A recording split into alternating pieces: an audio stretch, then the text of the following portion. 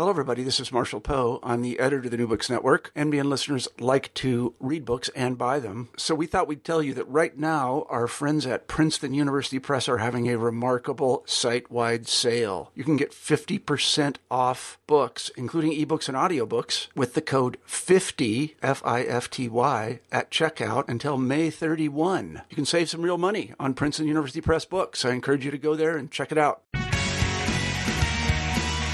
Welcome to New Books in Political Science. My name is Heath Brown. Today, I have the pleasure to talk to Wendy Roth, author of Race Migrations, Latinos and the Cultural Transformation of Race.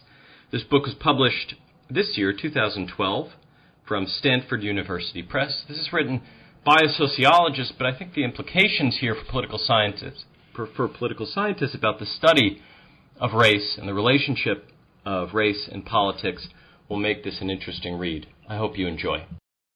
Welcome to New Books in Political Science. My name is Heath Brown. I have the pleasure to have Wendy Roth on Skype with me today. Wendy, how are you doing? I'm doing great. Thanks so much. How are you? Wonderful, wonderful. Wendy's the author of Race Migrations, Latinos and the Cultural Transformation of Race. I've read the book. You wrote a really interesting book. Before we get to it, maybe you can tell the audience a little bit more about yourself, where you've been, and where you are now, and how that fits into the writing of this book. Sure. So I am currently at the University of British Columbia, which is in Vancouver, in Canada. Before this, I did my PhD in sociology and social policy at Harvard. That was a joint program, actually, between the sociology department and the Kennedy School of Government. So I have a little bit of a policy focus to a lot of my interests. So I originally grew up in New York City, and I'm sort of a firm East Coaster in terms of all my previous life experience. And so I think that was really a part of what got me interested in this focus on, among Latinos, some of the Latino groups that are concentrated on the East Coast, Dominicans and Puerto Ricans. Although, as I can explain as we go on, I was really interested in those groups more for theoretical reasons. And then I ended up in Vancouver, and couldn't be farther away from the groups that I study, but I'm very, very happy to be here.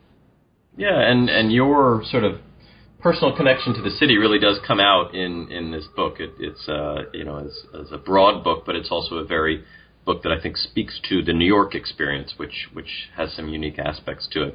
So, in the interest of that, maybe we can just talk about some of your approach to this and what you sort of did. One of the things that you refer to a group or people is you refer to the rainbow people in quotations. So who are the rainbow people? The rainbow people is an expression that was actually coined by sociologist Clara Rodriguez to refer to Puerto Ricans. And the idea there is that Puerto Ricans, in terms of their physical appearance, their racialized appearance, really sort of span the rainbow, right? So you have some who look very white, very light-skinned European features. You have some who are more indigenous, sort of Native American-looking, sort of in that brown middle range, and some who have very African features. And that is really, to me, fascinating in terms of thinking about how Puerto Ricans and then other people from neighboring countries like the Dominican Republic, who have a similar sort of continuum of appearances, how they integrate and fit in the United States. And that's one of the things that sort of got me started in this project. We all talk about the United States as if it has this very sort of strict, rigid definition of races in terms of white and black, which certainly was historically true. We talk about the one-drop rule, which means that anybody who had any known African ancestry, or sort of proverbially the one drop of black blood, would have been classified as black. And so for a lot of Puerto Ricans and Dominicans, because many of them have mixed heritage from a historical background of a lot of racial mixing in the Hispanic Caribbean, when they come to the United States, their historical experience has been that many of them were classified as black. And sort of put into that sort of very definite category. But in fact, if you look at the entire group, there's a huge range of appearances and phenotypes. And so I was very interested in looking at what happens to the group as a whole when they migrate. Is there a kind of a division that happens based on skin tone? Does everybody get classified in the black category? Does everybody get classified as Latino? Those were some of the questions that I started out being interested in.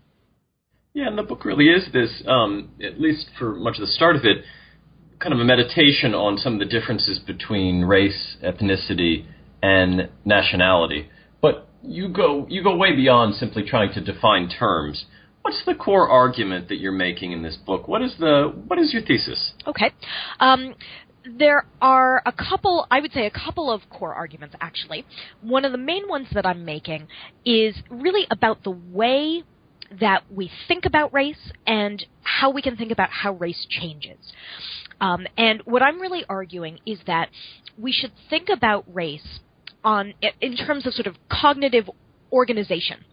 That what we do is, race is not something sort of biological and given, but it's more about the way that people cognitively divide up and categorize people into groups. And so I'm trying to really orient that within cognitive science to a certain extent, and also in approaches to culture, the sociology of culture. What I'm arguing... Yeah. Oh, sorry? No, please, go ahead. What I'm arguing is that we can learn how racial categories change. Obviously, we know that racial categories have changed a huge amount over time, and there are a lot of processes that influence that. I'm arguing that immigration is one of them, and that immigration changes the way that people think about race, not just because it changes the demographics of the U.S. or any other population, but because immigrants bring with them their own concepts, their own sort of cultural constructs that are largely cognitive, and they influence the people around them. They can also be influenced by their host culture, so really this sort of fits within an assimilation literature, or rather an acculturation literature, which is more about adopting the culture of your host society. But that it doesn't end there. It also influences the sending countries that these immigrants came from. So one of the things that I do in this book is I compare Dominicans and Puerto Ricans who have migrated to New York City with people who stay behind in the sending countries. So I looked at San Juan and Santo Domingo. And one of the things that I found is that the immigrants' experiences in the U.S. also get sent back to the home countries and shape and sort of help people reconceptualize race there as well, so that people who've never migrated, never left the country, also start to adopt these new ways of thinking about race and ethnicity and identity that, in this case, is somewhat Americanized. So I'm really sort of making a transnational argument through this comparison, but more broadly, it's an argument about, the nature of what race is and how it changes. And that I'm arguing is sort of a new way to think about race that really hasn't come across in a lot of research before. Certainly not in sociology, which is the field that I'm in. And I don't believe it's really happened in many other disciplines either. So let's talk a little bit about how you actually did this, your methodology, where you, at least for a portion of the methodology, you used these photographs and racial identification. Without the photographs, it's a little hard, I imagine, to explain, but what exactly did your methodology entail? Where did you do it? How did you do it? What was the method? Okay. So it's a qualitative study. It involved in-depth interviews with, as I mentioned, Dominican and Puerto Rican migrants to New York City. So that's the first generation, people who were born in Puerto Rico and the Dominican Republic and moved to New York as adults, as well as adults who had never left the home country. So people who lived in San Juan and Santo Domingo and had never migrated or lived outside their country for 6 months. And I combined in-depth interviews with participant observation. So a lot of observations, a lot of field notes on what I was seeing as I was living in these countries, interacting with these groups in New York City and so on. And the interview really contained a number of parts. So I had a large number of questions and issues I wanted to explore that ranged from things like their integration experiences, their social networks, to their experiences with discrimination.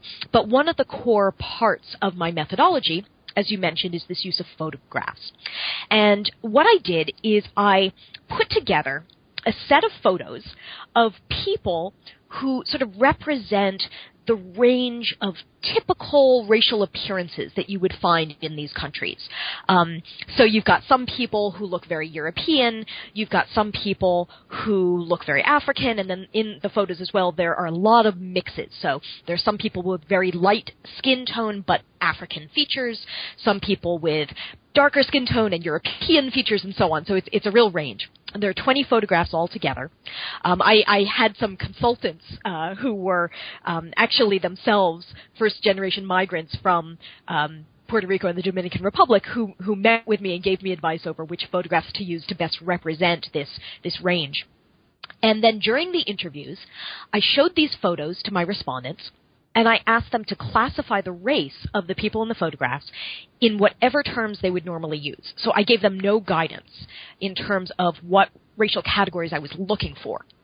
And people would go through the photos, and what I really expected was that people in the Hispanic Caribbean would use this kind of continuum schema where they would use a number of folk terms like trigueño, indio, mulatto, jabao. These are sort of folk terms that represent the range of all those specific types and have really sort of dominated the literature on how race is conceptualized in the Hispanic Caribbean. And then as I moved to the migrants, that they would start to adopt more Americanized views. So they might use just white and black or maybe a few other categories. So that's really how the photographs came in. And then in terms of methodology, I would use their classifications to explore really sort of how they came to these decisions. How did they decide to classify this photograph in this way and that one in a different way? What were they focusing on? Which characteristics, which aspects of the photos? I also gathered a social network from respondents, so a list of people that they were friends with, that they had gotten to know from work, from school, from a number of different places. And I also asked them to classify those people in whatever terms they normally would to classify their race. To get more of a sense of how they normally classify people they actually know. And I also asked them to identify the skin color of both the photographs and the people in their social network and themselves. And I can talk a little bit more about that and what I was interested in. Then another thing I did is, in order to sort of really explore different ways of thinking about race, later on in the interview, I showed them a list of these types of folk terms that are normally found in Puerto Rico and the Dominican Republic. And these are terms that I got from the literature and from, consulting with people about the range of terms. I think I had, maybe 20 terms, sort of folk terms that are used to describe different characteristics and different types. And so I talked with people about, okay, so what do these terms mean? How were they used? And then I had them go through the photographs again and use these types of terms, mulatto, moreno, blanca con raza, and so on, to identify the people in the photographs with sort of this, more Latin American construct of race. And what this really helped me do was to get a sense of both the ways they would normally classify the photos completely on their own, in terms of how they think about race, when there's no context at all for, how to think about people. And then also, do they also go back and forth to use these more Latin Americanized constructs of race, and do they know what that means? So I'm sort of exploring both the range of concepts of race that they tend to use, and also some of the ones that they know about but may not always use. I thought the methodology was really interesting, and what kind of come out as some of the anecdotes about, there was one with one of your respondents who used almost a purely nationality-based system that seemed almost unique to I think it was a male, that connected up the racial descriptions to nations. And it's a very interesting part of the book. The findings are also very interesting. I found in particularly the findings on U.S. migrants with higher education to be some of the more interesting findings that you came up with. How are the views of that cohort different than the other cohorts, the other groups of migrants and those with lower levels of education? Well, what I found was a big difference in terms of education level, in terms of the migrants and the types of racial categories they used, the types of concepts of race that they used. And I really found that it was the migrants with higher education who were starting to adopt Americanized concepts of race. So I identify what I call racial schemas. And this is basically a cognitive mapping, if you will, of categories and how they relate to one another and how they're structured and how they're ordered. And so, we can think of a U.S. concept of race as being a particular kind of schema. The traditional one-drop rule schema would be just black and white. You might also think of there being a U.S. schema that includes Latino as a racial category, so it might be white, Latino, black. And I found that it was the U.S. migrants with higher education who were really learning those Americanized schemas from their interactions with non-Latino Americans. So it was something that happened a lot in their experiences in higher education. When they went to college, they would often, sort of have long conversations with people about race and identity and what was race and what was ethnicity. So a lot of people said that, I always thought of my race in one way. And then I got to college and everybody sort of said, no, that's not your race. That's not a race. Your race is either white or black. Which one is it? And so people were really learning these Americanized ways of thinking about race through their experiences interacting with non-Latino Americans in college, also in the workplace. And this is in comparison with the migrants that have lower levels of education, so who've never gone to college. What they tended to do is to use this sort of association of race and nationality. And, probably a lot of people have read or interacted with Latinos who will say, my race is Puerto Rican, my race is Mexican, my race is Latino. Now, as scholars, we tend to think of those as ethnicities or perhaps nationalities. We don't tend to think of them as races.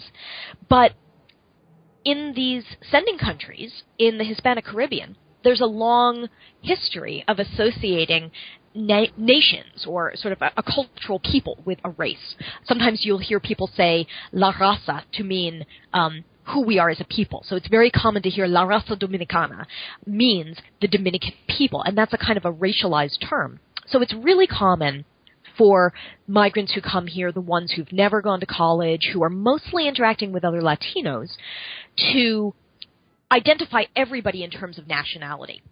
And I found this with the photographs, that when they were going through the photographs, they would say things like, this person's race is Dominican, this person's race is American, this person's race is Honduran, this person is Ecuadorian, and so on. And they were using all nationality terms.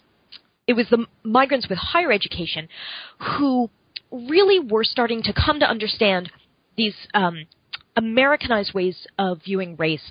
And it wasn't just something that happened over time from being here. It was only something that really happened as they were getting into discussions with native-born Americans about race and what it is. And you distinguish between, and this was sort of a piece that I didn't really know very much about, was distinguishing between what you described as cultural assimilation and structural assimilation.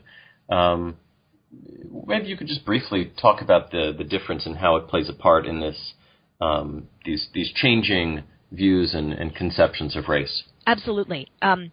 So this goes back to the work of a sociologist by the name of Milton Gordon, who is sort of one of the foundational scholars in studies of immigrant assimilation. And he was the first person to really distinguish between cultural assimilation, what's sometimes known as acculturation, and that's the idea that immigrants pick up the culture of their new society. So they pick up the the mannerisms, the customs, the dress, the language, the values. Something like the fact that we tend to say that, Americans are more individualistic. So it might be picking up a value system like that as a result of being here. And what he says is that, that's almost like something that there's public access to. Anyone can come here and can learn American values, American customs. It's sort of like a public good. Well, not good, but it's a publicly available system. And he distinguishes that from structural assimilation. And what that really means is sort of entering into primary relationships, in-depth relationships with members of the dominant group in a society. So that might be in terms of joining some of the institutions, going to higher education, for example, but also sort of entering into some of the clubs or the cliques, sort of the social networks of the dominant group. And that's something that not everybody has access to, right? Because, in a sense, it has to be a little bit of a two-way street. The dominant group has to let you into their networks and their clubs and institutions. So not everybody can do that. And what he really says is that it's only with that kind of structural assimilation that people start to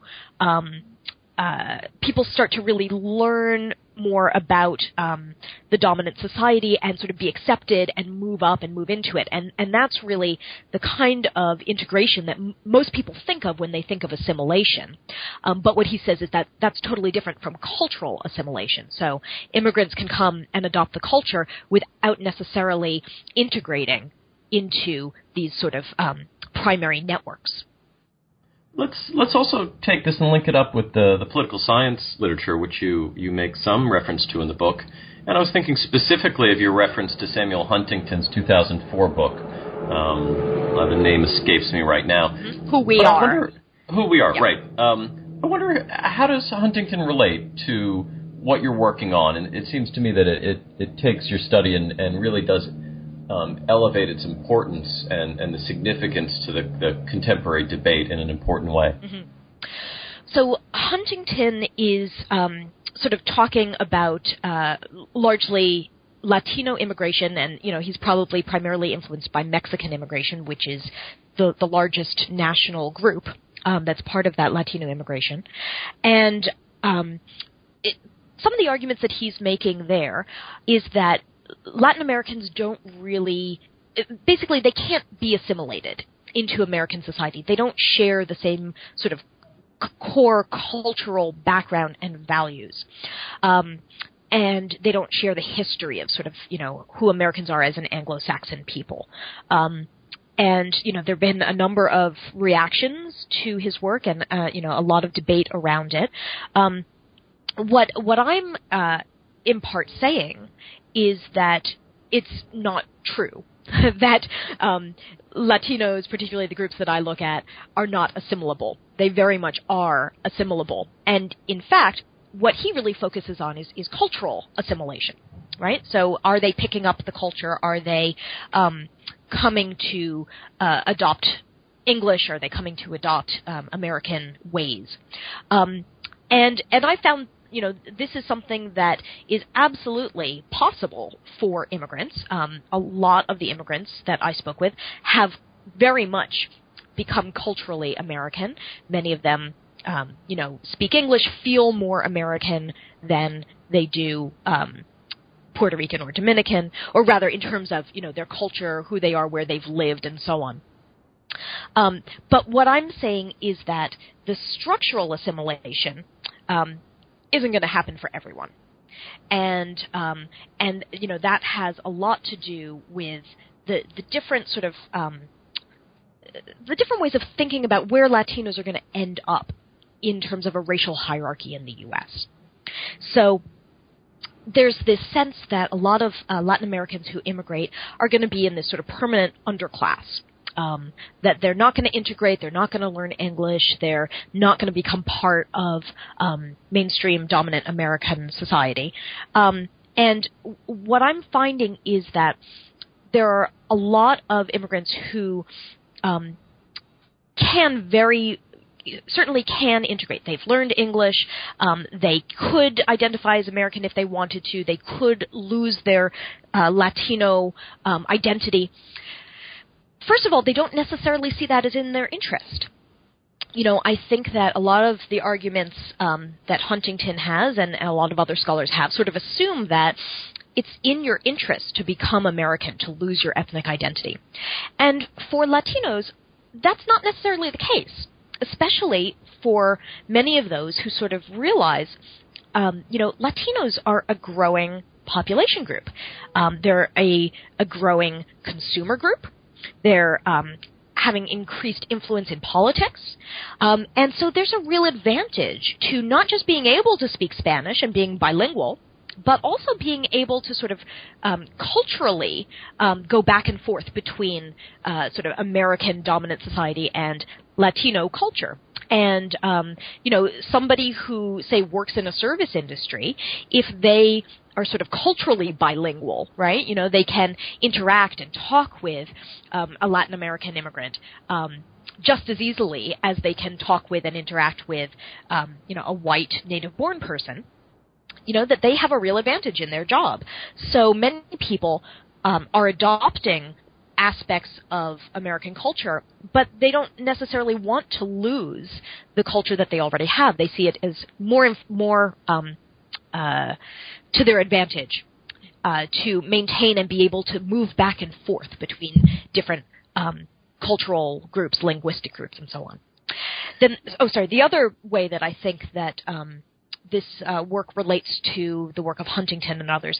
It's sort of this question of, well, okay, so where are Latinos going to end up in a racial hierarchy in the U.S.? And there's been a lot of debate about that. Are those who are light-skinned just going to join white Americans?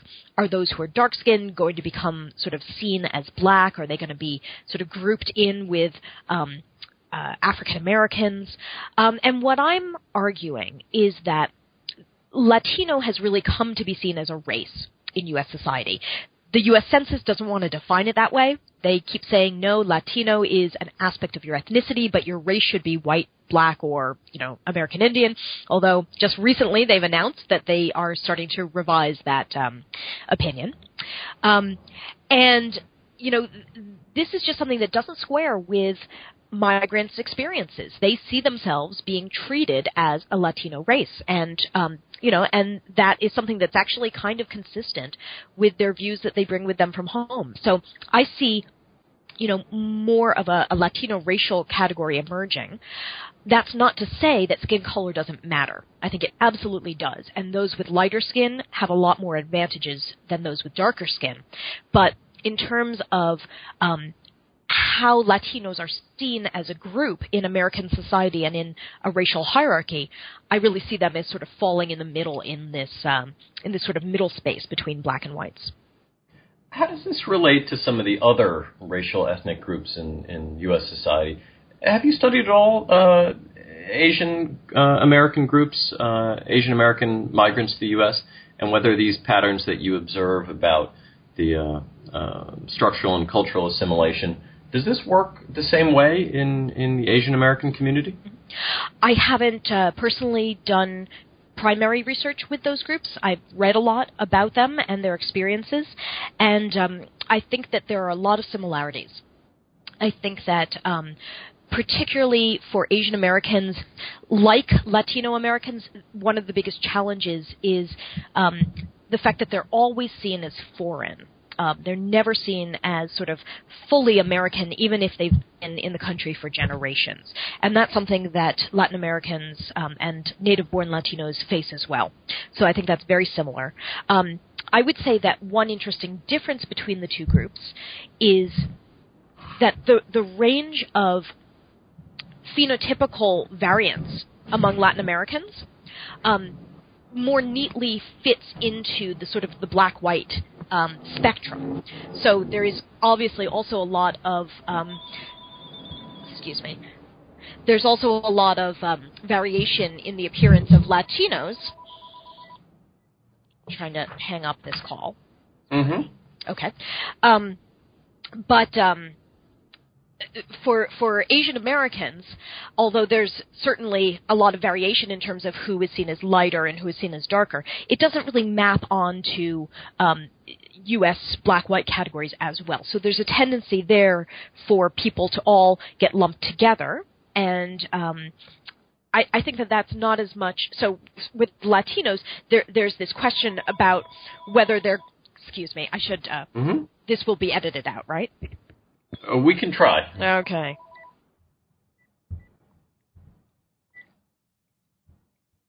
Where was I?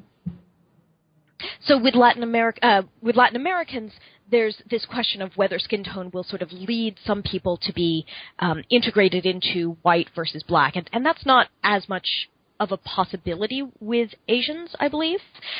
Mm-hmm. There is a sense that Asians are becoming seen as white in the U.S. racial structure because they're intermarrying at such high rates.